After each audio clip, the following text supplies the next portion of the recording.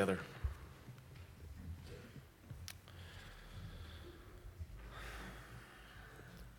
Father, our prayer now is that you would give us that blessing. Make us those who trust you, those whose strength is in you, those who dwell in your temple and ever sing your praise. We ask that you'd make this so for us through Christ, by the power of your Spirit, through your word today. And we ask it in Jesus' name. Amen. I would invite you to open your Bible this morning to Psalm 84. We'll look together at this text that we have just sung. And as you turn there, I want to tell you about this documentary that my wife and I have been watching. It's called O.J. Made in America, and it certainly comes with a parental advisory warning. It's a fascinating examination of the life of O.J. Simpson.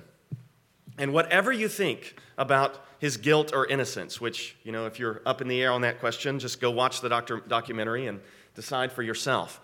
Whatever you think about that question, you can agree with me on this. This is a man who had everything. He was phenomenally wealthy. He was married to a beautiful woman. He lived in a mansion in an exclusive neighborhood in Los Angeles. He had any car he wanted. By the world standards, O.J. had it all. He was famous.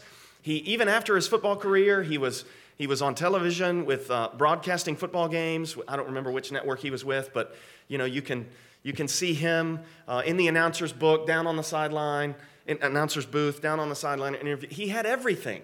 He had everything. And you can also agree with me on this. There is no correlation between wealth and status and influence and happiness.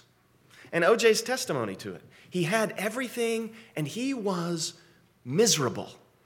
And his misery is seen in the fact that, well, for one thing, his marriage was a disaster. Whatever you think about whether or not he killed this woman, it's on record that he repeatedly beat her. So they had a rocky marriage, and then she left him. And his protestations aside, he was miserable over the fact that she left him.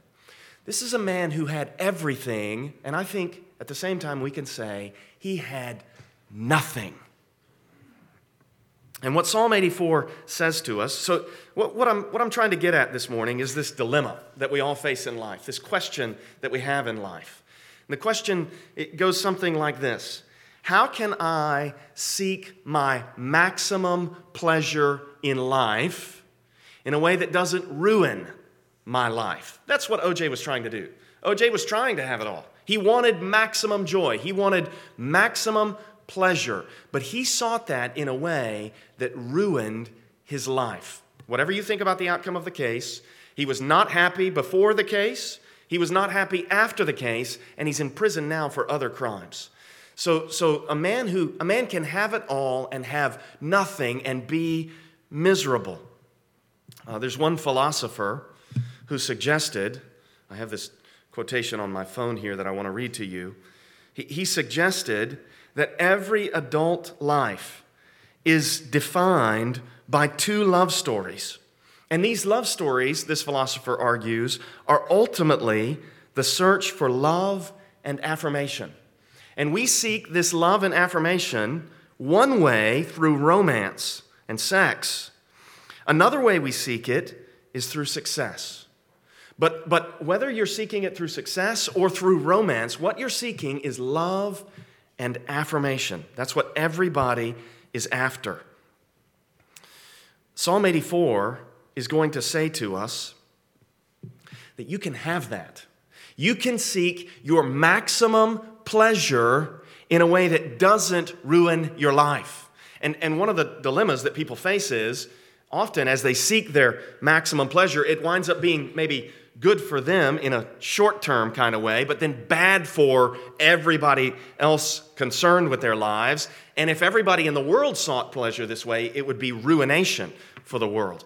But what Psalm 84 says to us is, you can seek maximum joy in life, and you can seek it in such a way that if everybody else did this, it would be the best thing for the whole world. And ultimately, this is what is going to happen in the world. God is going to give his people the kind of maximum pleasure, all of them described in Psalm 84. So I'm not preaching health, wealth, prosperity here this morning, but the message of Psalm 84 is you can have it all. You can have it all this way. So if you would, look with me at Psalm 84. Just a sort of a side note here on the arrangement and the structure of the book of Psalms.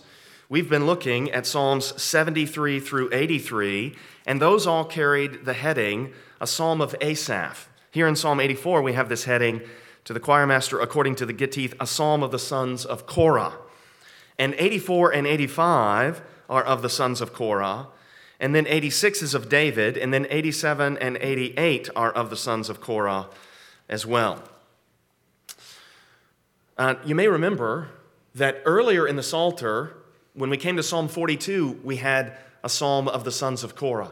And that psalm spoke of a man, Psalm 42, that's where we get that song that some of us used to sing, as the deer panteth for the water, so my soul longeth after thee. That's Psalm 42. That's also a psalm of the sons of Korah. And that psalm is similar to this one. Look at Psalm 84, verse 1. How lovely is your dwelling place, O Lord of hosts. My soul longs, yes, faints for the courts of the Lord. So if you remember Psalm 42, the psalmist was longing to return to Jerusalem to worship the Lord there. And here in Psalm 84, same thing. He's longing to be in Jerusalem worshiping the Lord. These first 4 verses of Psalm 84 are heavily focused on the temple. And the psalmist wants to go to the temple, but the temple isn't ultimately what it's about. You know, it's not like we've known some people who loved certain cities. You know, I've had friends who love San Francisco because of the food that they can have in San Francisco. And I know people who love Washington, D.C. because of the architecture in Washington, D.C. And then they love the cities of the world for the same reason. You know, they want to go to Rome to see the ancient civilization that's reflected there. None of that is why this psalmist wants to go to Jerusalem. This psalmist wants to go to Jerusalem because under the Old Covenant, God indwelt the temple. So it's God that makes the psalmist want to go to Jerusalem. So he says, how lovely is your dwelling place there in verse 1, not because he's into architecture. He says, how lovely is your dwelling place because God is there. And that's the Old Covenant, you know, God indwells the temple in Jerusalem. In the New Covenant, the Apostle Paul says to us, don't you know that you yourselves are God's temple and that God's Spirit dwells in you? So one New Covenant analog to this is, how lovely is the church, O Lord. If you feel that way, I think it's a miracle.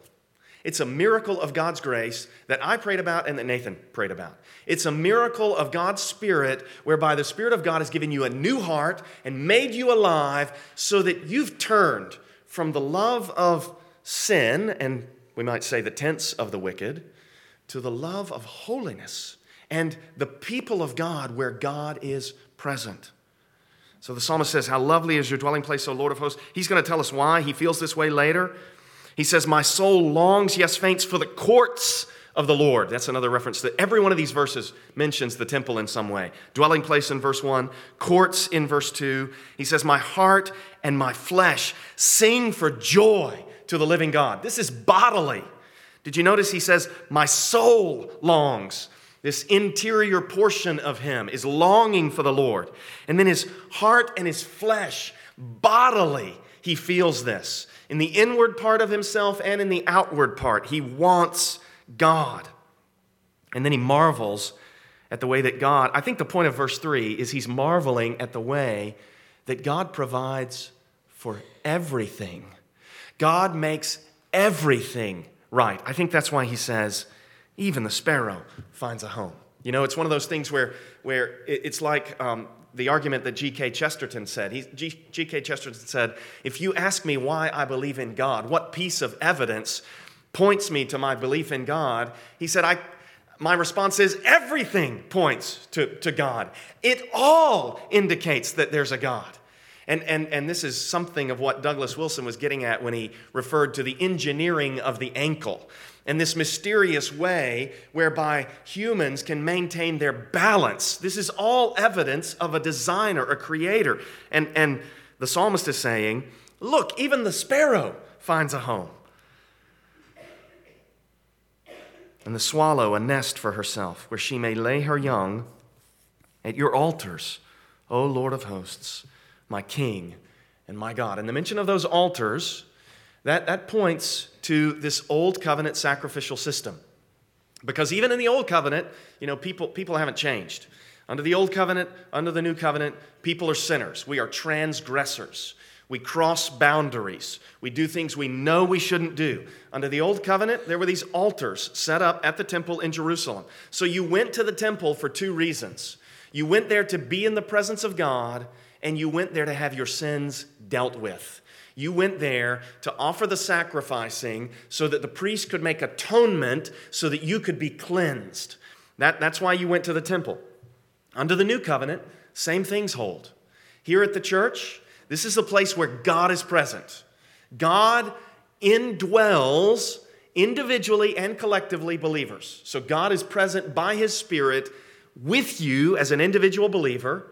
And then when we gather, the Lord Jesus says, where two or three are gathered in my name, there am I with them. God is present. So we come together to enjoy the presence of God together. And also, this is the place where your sins are dealt with. Because if you're a member of this church, what we're declaring to you is, we believe that you have repented of your sins. We believe that Christ's death on the cross counts for you. And we believe that thereby you are forgiven and you are right with God. That's what we celebrate every week as we partake of the Lord's Supper. If you're not a member of this church, what we're saying to you is, the church is saying to you, we don't think you're a believer. And if you're holding yourself out from membership in the church, you're saying, I'm not a believer. I'm not a believer, and I'm not with what's going on there. And so there's no atonement that counts for you. But you can have this. You can have this being made right with God, this justification. It comes by faith. All you have to do is turn from your sin, turn away from all that stuff that's going to kill you and ruin your life, and place your faith and hope in Jesus. We will gladly receive you into membership at this church. And these altars will work for you, figuratively speaking. There's only one altar in the new covenant, and that's the cross. And the sacrifice has been made, and it's over, and it's not repeated. Then he says in verse 4, so that reference to the altars is the reference to the temple in verse 3. Verse 4, blessed are those who dwell in your house, ever singing your praise. So all four of these first verses, they all refer to the Lord's house. Blessed are those who dwell in your house. And the reason it's good to be there is because you get to sing God's praise. That's what makes it wonderful to be in God's house. And then notice at the end of verse 4, you have this little word in the text I'm looking at. It's in italics. It says, Selah. This doesn't work in every psalm, but in Psalm 84, I think that little word Selah is marking off the structure of Psalm 84 for us. And it's telling us verses 1 through 4 is one unit. And that one unit in verses 1 through 4 is all focused on the psalmist wanting to go up to the temple in Jerusalem because he wants to experience the presence of God. There's something else that you might have noticed there in verse 4. It says, blessed are those. And that might remind you, it should remind you of Psalm 1. Remember Psalm 1? Blessed is the man who doesn't walk in the counsel of the wicked or stand in the way of sinners or sit in the seat of scoffers, but his delight is in the Torah of Yahweh, and on his Torah, on the Scriptures. He meditates day and night. So you're blessed if you're meditating on the Scriptures, and you're blessed if you get to dwell in proximity to God's house, singing His praise. Verses 5 through 8, the focus is going to shift. It's going to shift away from wanting to go up to Jerusalem to worship God at the temple to the process of getting there. So verses 5, 6, and 7 all speak of this journey. And what we've got here is the experience of God's blessing through the difficulties of the journey. And I think in some ways, the psalmist is getting at the way that life is a kind of journey. Life is a kind of journey, and when we think in terms of the big story of the Bible, the end of the Bible that we read about, that Nathan read earlier in the service, indicates that the new heavens and new earth are going to be almost like a cosmic temple. But there's not going to be a literal temple there, the passage said, because God and the Lamb are the temple. So it's almost like the whole world is the temple, and God and the Lamb are there, so there's no need of a particular shrine building type thing. And so we're all making our way toward that final new heavens and new earth temple, aren't we? And we want verses 5 through 8 to be descriptive of our experience in getting there. So verse 5, the psalmist says, "Blessed are those whose strength is in you." Blessed are those, this is the same thing he just said in verse 4, blessed are those who dwell in your house, same kind of language, Psalm 1 language. Blessed are those whose strength is in you. I mentioned those two love stories earlier. People are seeking love and affirmation through romance and sex and through success. And they're seeking to demonstrate their prowess in both places. They're seeking to demonstrate how dreamy they are through the attainment of this romantic love. Or they're seeking to demonstrate how good they are at everything through their success. Where's their strength? Their strength is in themselves. And what the psalmist is saying here is, blessed are those, happy are those whose strength is in you. Happy are those, think about this. If you go after life that way and you fail, it's devastating. That's what happened with O.J. O.J. had all the success in the world through football, but then this is going to happen with every athlete. He gets to a certain age where it's just not feasible to keep playing. And then he wins this beautiful woman, but he can't maintain her love. She leaves him. And the losses are so overwhelming that they bring about what feels like irrecoverable ruin in our personal lives. It's no way to live. You don't want to live that way. You want to be somebody whose strength is in God. If you live that way, if you live as somebody of whom it can be said, blessed are you because your strength is in the Lord, that is a strength that will never fail you. That is a strength that you will never get too old for. That is a strength that you will never lose. That's why such people are blessed. Blessed are those whose strength is in you, in whose heart are the highways, the pathways to Zion. I think what this is getting at is the way that in Israel, Deuteronomy 16:16 says, every male in Israel was to go up to Jerusalem to worship the Lord there 3 times a year for the feasts of Passover, and then the Feast of Booths or Tabernacles, and then the Feast of Pentecost or Weeks. So 3 times a year, every male in Israel was to go to Jerusalem to worship the Lord at the feast. And I think what this is getting at is saying, blessed are those whose strength is in you, in whose heart are the highways to Zion. This is a guy that wants to go to Jerusalem to worship the Lord. He wants to go there. The highways, the route is in his heart. It's engraved upon the tablet of his heart.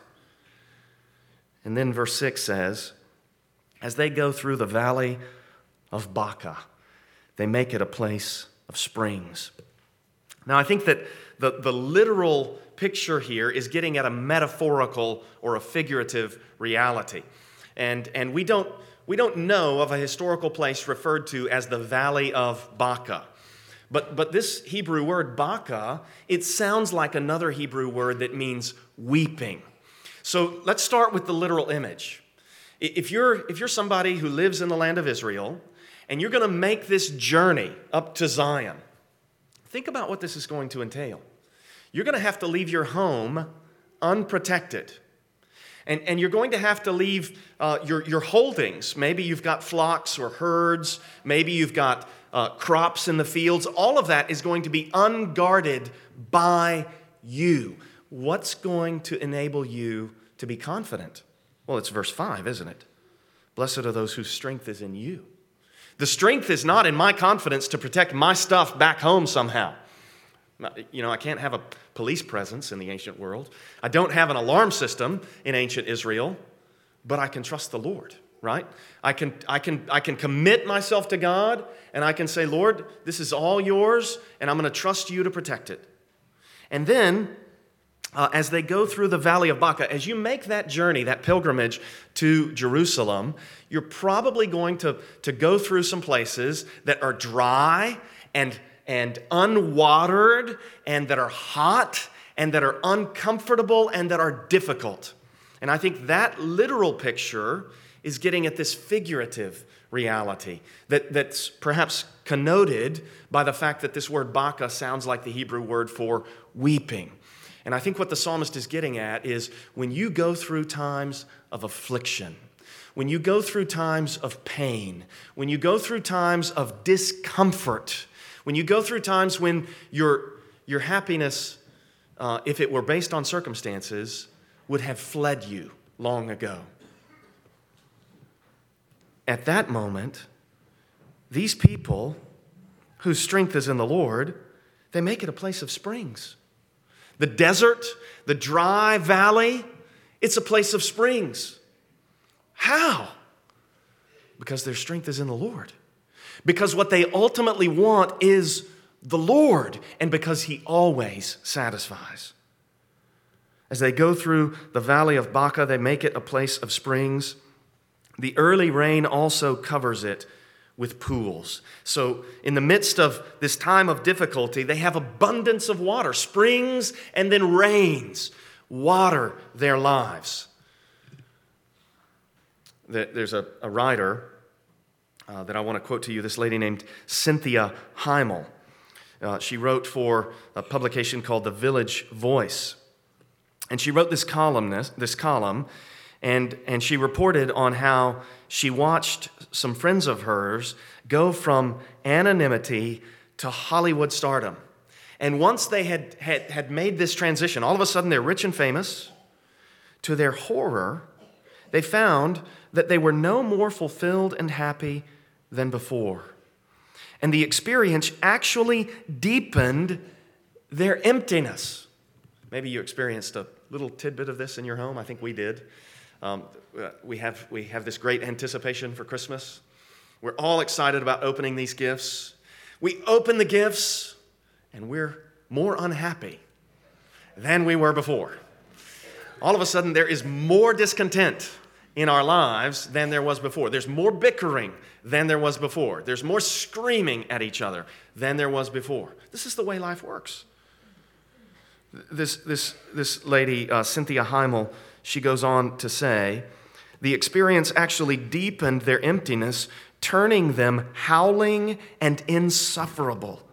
And then she surmised, this is a quote from her. She says, if God really wants to play a rotten practical joke on us, He grants our deepest wishes and then giggles merrily as we begin to realize we want to kill ourselves. That's a miserable way to live. And when I read this, what I thought of was John Calvin. He has this piece in the Institutes called A Meditation on a Future Life. It'd be a great thing to read. If you've got some time over the holidays, you go read John Calvin's Meditation on a Future Life. It will really help your perspective. What he says basically is God is going to make sure that you're miserable because He wants to turn you to Himself. God is going to take every other thing that you might worship and use it to make you howling and insufferable. God is going to take every other god that you might seek to find happiness in, and he's going to use it as what Cynthia Heimel calls a rotten practical joke. And what he wants you to find is that he is the only thing that will satisfy you. And if you'll seek your satisfaction in the Lord, then money will just become money that you can use to provide for your family. And your job will just become a good way for you to employ your talents and your gifts. And your relationships will become a context in which you can honor the Lord. Everything will fall into place if you will love the Lord your God with all your heart and with all your soul and with all your might. And you'll find that the Valley of Baca is a place of springs. It's like the early rains cover it with pools. And thus, verse 7, these people who are like this, these people who long to go to Jerusalem to worship the Lord in the temple and who enjoy God's strength through the difficulties of the journey, look at verse 7. They go from strength to strength. They start out at a place of strength, trusting the Lord, and they proceed through a place of strength to a destination that is strong and is characterized by strength. And then look at the end of verse 7. Each one appears before God in Zion. That's the place of strength because God is the stronghold. It's ultimately God's presence that these people want. Verse 8. O Lord God of hosts, hear my prayer. Give ear, O God of Jacob. Selah. Now, he hasn't told us what his prayer is yet. So far, he's just talking about how wonderful the temple is in verse 4 and how much he wants to go there to enjoy God's presence. And then what a blessing it is to walk with God through life in verses 5 through 7. But the focus so far, verses 1 through 4, has been on God's dwelling place at the temple and then on the happiness of trusting God to get there in verses 5 through 7. And then a new element comes in verse 9. And this element, I think, brings in the broader story of the Old Testament. So verse 9, he says, behold our shield, O God. And here, understanding Hebrew parallelism really helps us. Because basically what he said in that first line, behold our shield, he's going to restate in the second line. Look, that matches behold, on the face of your anointed. That matches shield. The anointed is the king from the line of David. And what the psalmist is asking the Lord to do is look with favor on the face of his anointed, who is the shield of God's people. It's like he's taking number 6, 24 through 26. May the face of the Lord shine upon you. May the Lord lift up his countenance upon you. And he's applying that to the Messiah from the line of David. Lord, look with favor on your anointed king. Why would he want that? He wants that because he wants what Psalm 2 talks about. Psalm 2, ask of me, the Lord says to the Messiah, and I will make the nations your inheritance, the ends of the earth your possession. You'll be the king over all the earth. Now, why is the psalmist praying for this? Because if the king from David's line reigns over all the earth, then God's good law applies everywhere. And God's presence is extended everywhere. And the joy that this psalmist knows of experiencing God and finding satisfaction in God can be experienced by all people. The commandments of the Lord, like thou shalt not murder, they're not in the Bible to keep us from doing things that would really bring us strength and power and satisfaction. They're in the Bible to keep us from doing things that would ruin our lives. As Jill and I were discussing the O.J. Simpson case, I said to her, I think this is a lot like Fyodor Dostoevsky's novel, Crime and punishment. In that novel, the main character commits what could be described as the perfect crime. He's a person, the character in the novel, who has rejected the knowledge of God. And so he's rejected the Bible's morality. He thinks these are things that the strong use to control the weak. And so he reasons that the right thing to do, the good thing to do, is to kill that wealthy, useless pawnbroker woman who has all that money, kill her, take her resources, and then use it for the good of humanity. Do good for people with her money. And as he works this out in his mind, he can't find any reason not to do this because he's rejected the knowledge of God. And he's rejected the Bible as an authoritative source. And what he finds is that he makes himself absolutely sick. He's a wreck.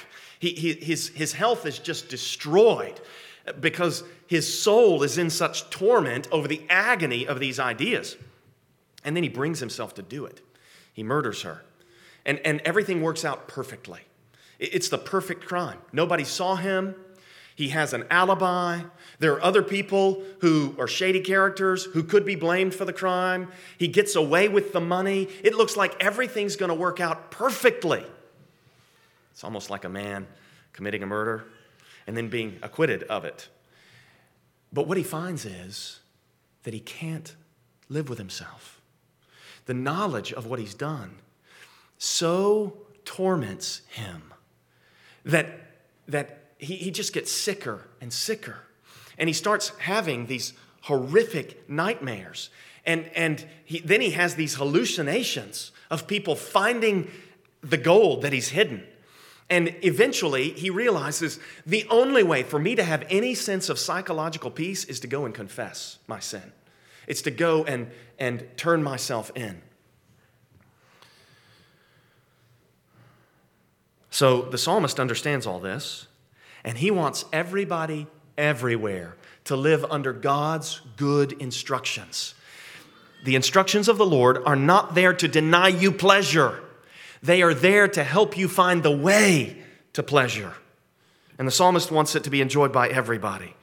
So look at the explanation in verse 10. Verse 9, basically what he prays in verse 9 is, bless the King, your Messiah. Why? Verse 10, because a day in your courts is better than 1,000 elsewhere. When I read this verse, I thought of Ruth Bell Graham, the wife of Billy Graham. They asked her once, they said to her, is it hard for you, for your husband to be away so much? And she responded, I mean, this would be a great thing to have your wife say of you, wouldn't it?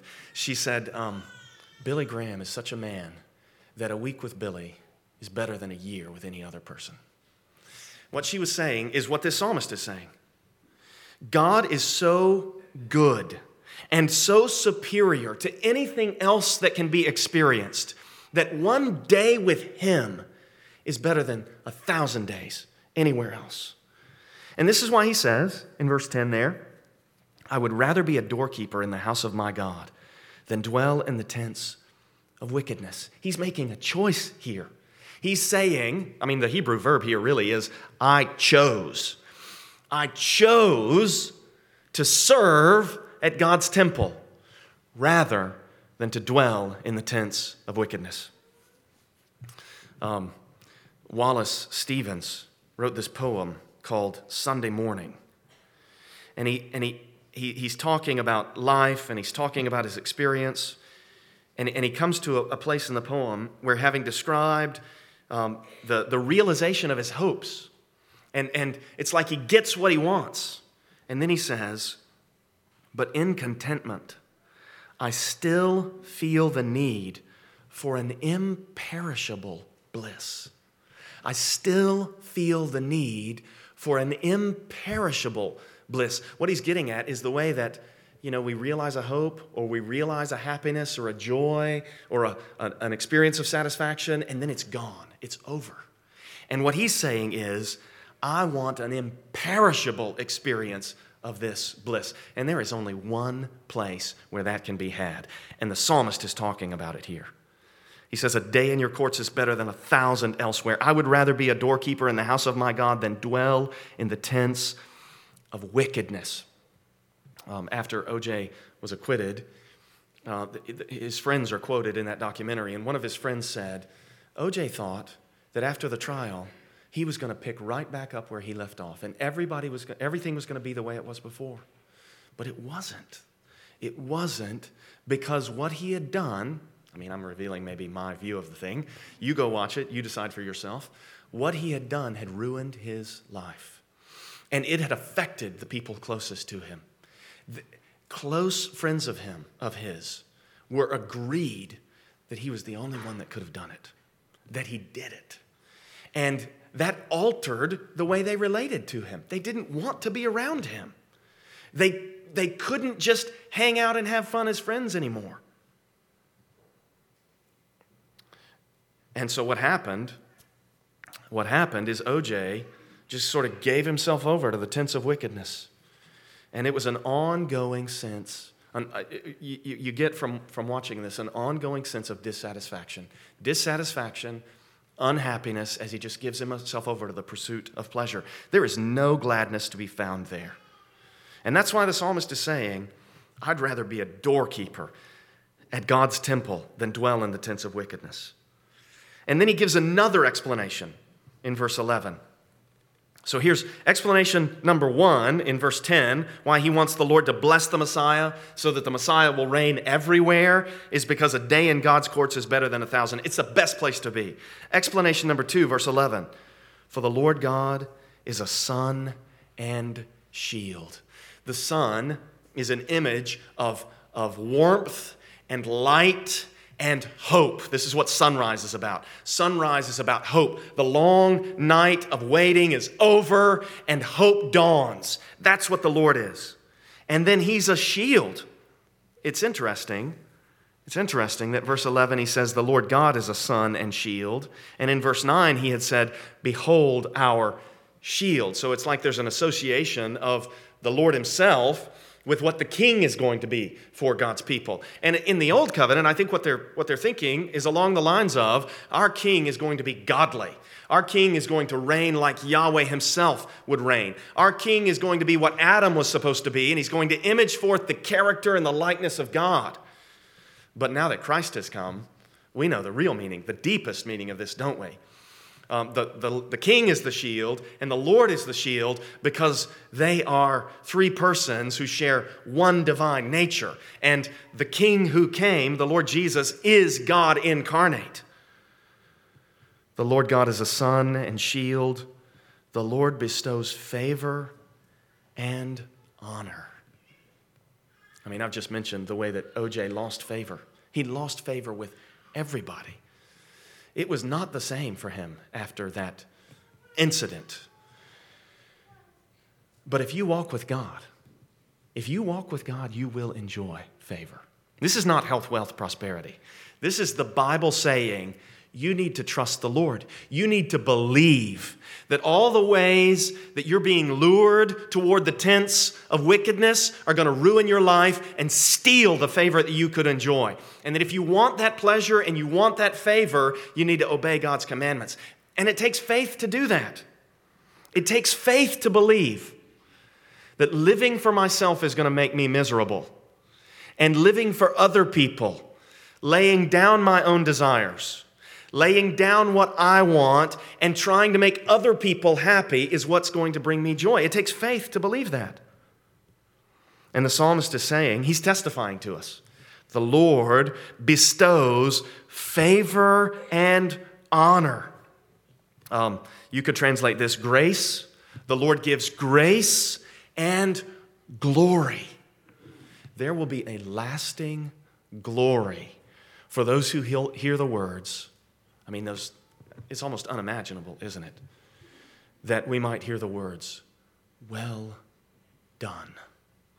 I don't know about you, but if by God's grace I hear those words, I'm going to be thinking, you're overlooking a lot. And if you know everything there is, so the only way you can say that is through Christ. The only way you can say that is because of Christ. Because I know how I spent my time. I know how I frittered away opportunities. I know the choices that I made. It was not well done. But by your grace, by your mercy, this is your favor.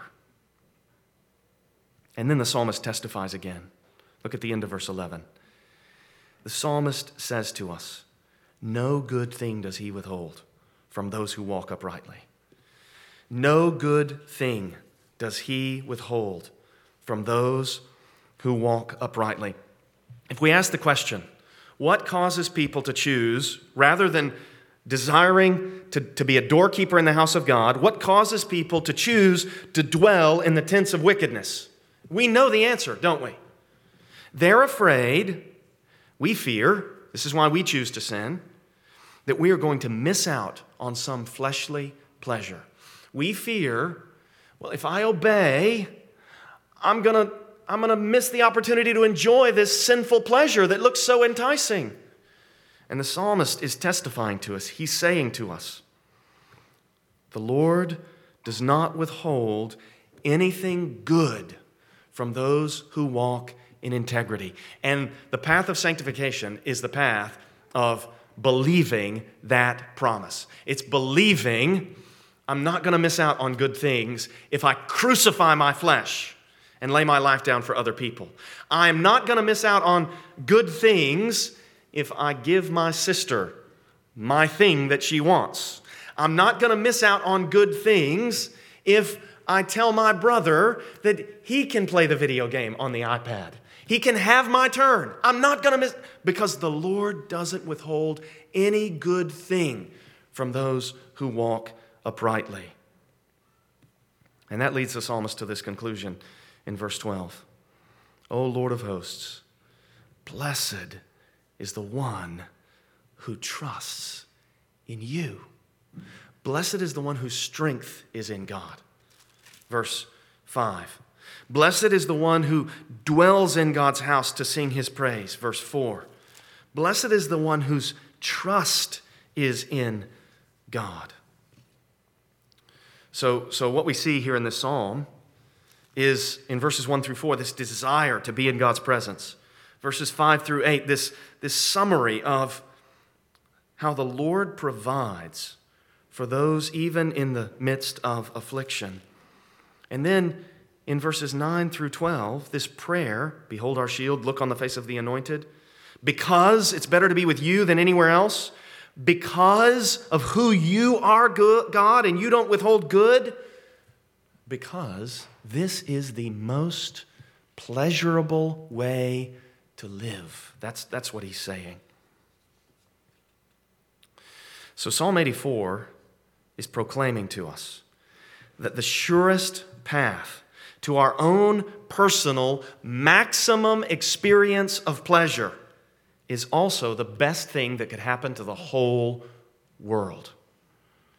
How can this be? How can there be no conflict between what is best for us personally and what is best for the world? Because what is best for us personally is the enjoyment of God's presence mediated to us by God's Messiah. And that is what God is going to do for the whole world. Do you know what Psalm 84, what the psalmist here is doing this morning? He's inviting you to know God this way. He's saying to you, you can be a person who knows deep contentment. You can be a person who knows God in such a way that in your deepest affliction, it's a place of springs, and you experience the early rains of God's blessings. You can be that kind. You can know God this way. And if you say to me, how? I want it. How do I get there? This is what I would say. You need to recognize that this is the path to satisfaction. So here's your application, all right? You need to recognize that this is the path to satisfaction. And you also need to recognize that we're warped and we're corrupted and we're bent and twisted. And what is really the path to satisfaction isn't always going to feel like the path to satisfaction. And so what we need to do is we need to discipline ourselves to stay on the path to satisfaction. How do we do that? Well, we need to inculcate, and this is a great time to think about these things, We need to inculcate spiritual disciplines into our lives. And I'm just going to talk about two. I'm just going to talk about Bible study and prayer. If knowing God is the most satisfying thing in the world, and if God is revealed in the Bible, your priorities ought to reflect a desire for the Bible. The way that you spend your time in 2017, if you agree with me on everything I've said, money's not going to satisfy me, sex isn't going to satisfy me, influence isn't going to, power's not going to, none of that's going to satisfy me. God's going to satisfy me. That ought to be reflected in how you spend your time in the next year. It ought to be reflected in how much time you spend reading the Bible.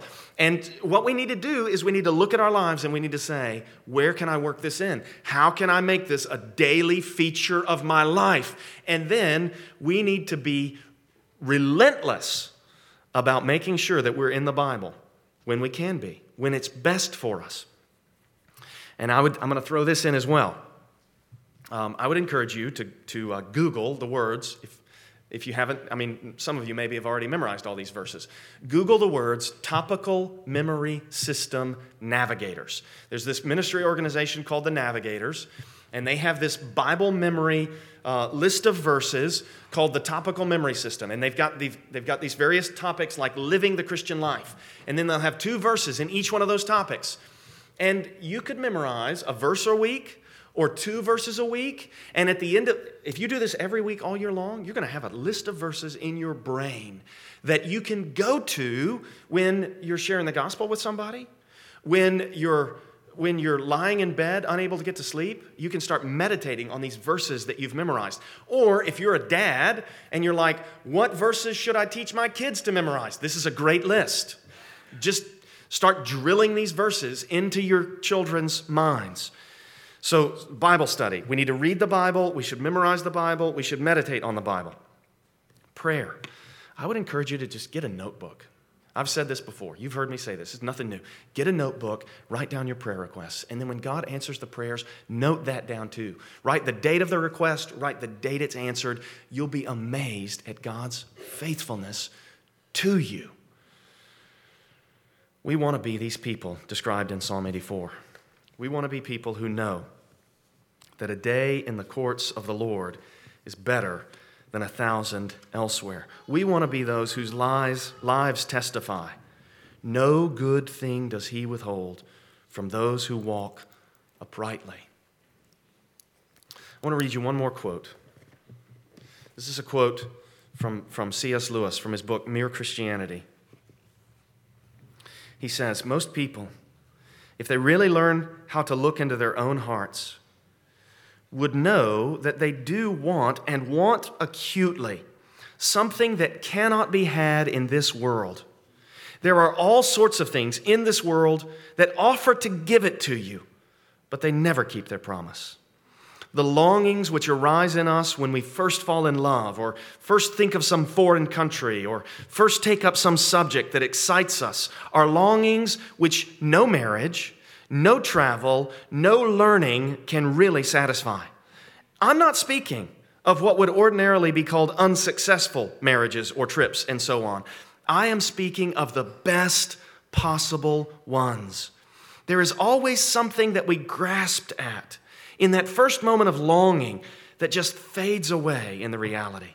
The spouse may be a good spouse. The scenery has been excellent. It has turned out to be a good job, but it has evaded us.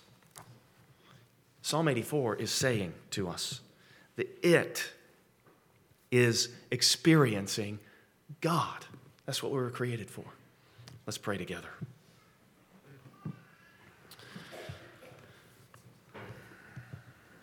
Father, we thank you for the scriptures which tell us things that are better than we ever could have come up with in our own imagination. And Lord, we thank you that you have not left us to these things that leave us howling and insufferable. We thank you that you mercifully gave. Lord, we praise you for being a God who doesn't seek his own, but who gives. And Lord, you have given the best thing you possibly could have given. Father, in the gift of your Son, you gave us something of infinite value, something that was irreplaceable, something that was most precious to you. And in that gift, Lord, you modeled this self-sacrificial love that lays itself down for the benefit of others. Lord, we pray that you would cause us to experience this love in such a way that we would be overwhelmed by it, transformed, and remade into the same image, that we might be Christ-like, that we might be people who give ourselves away for the benefit of others. Do it, we pray. In the name of Jesus, amen.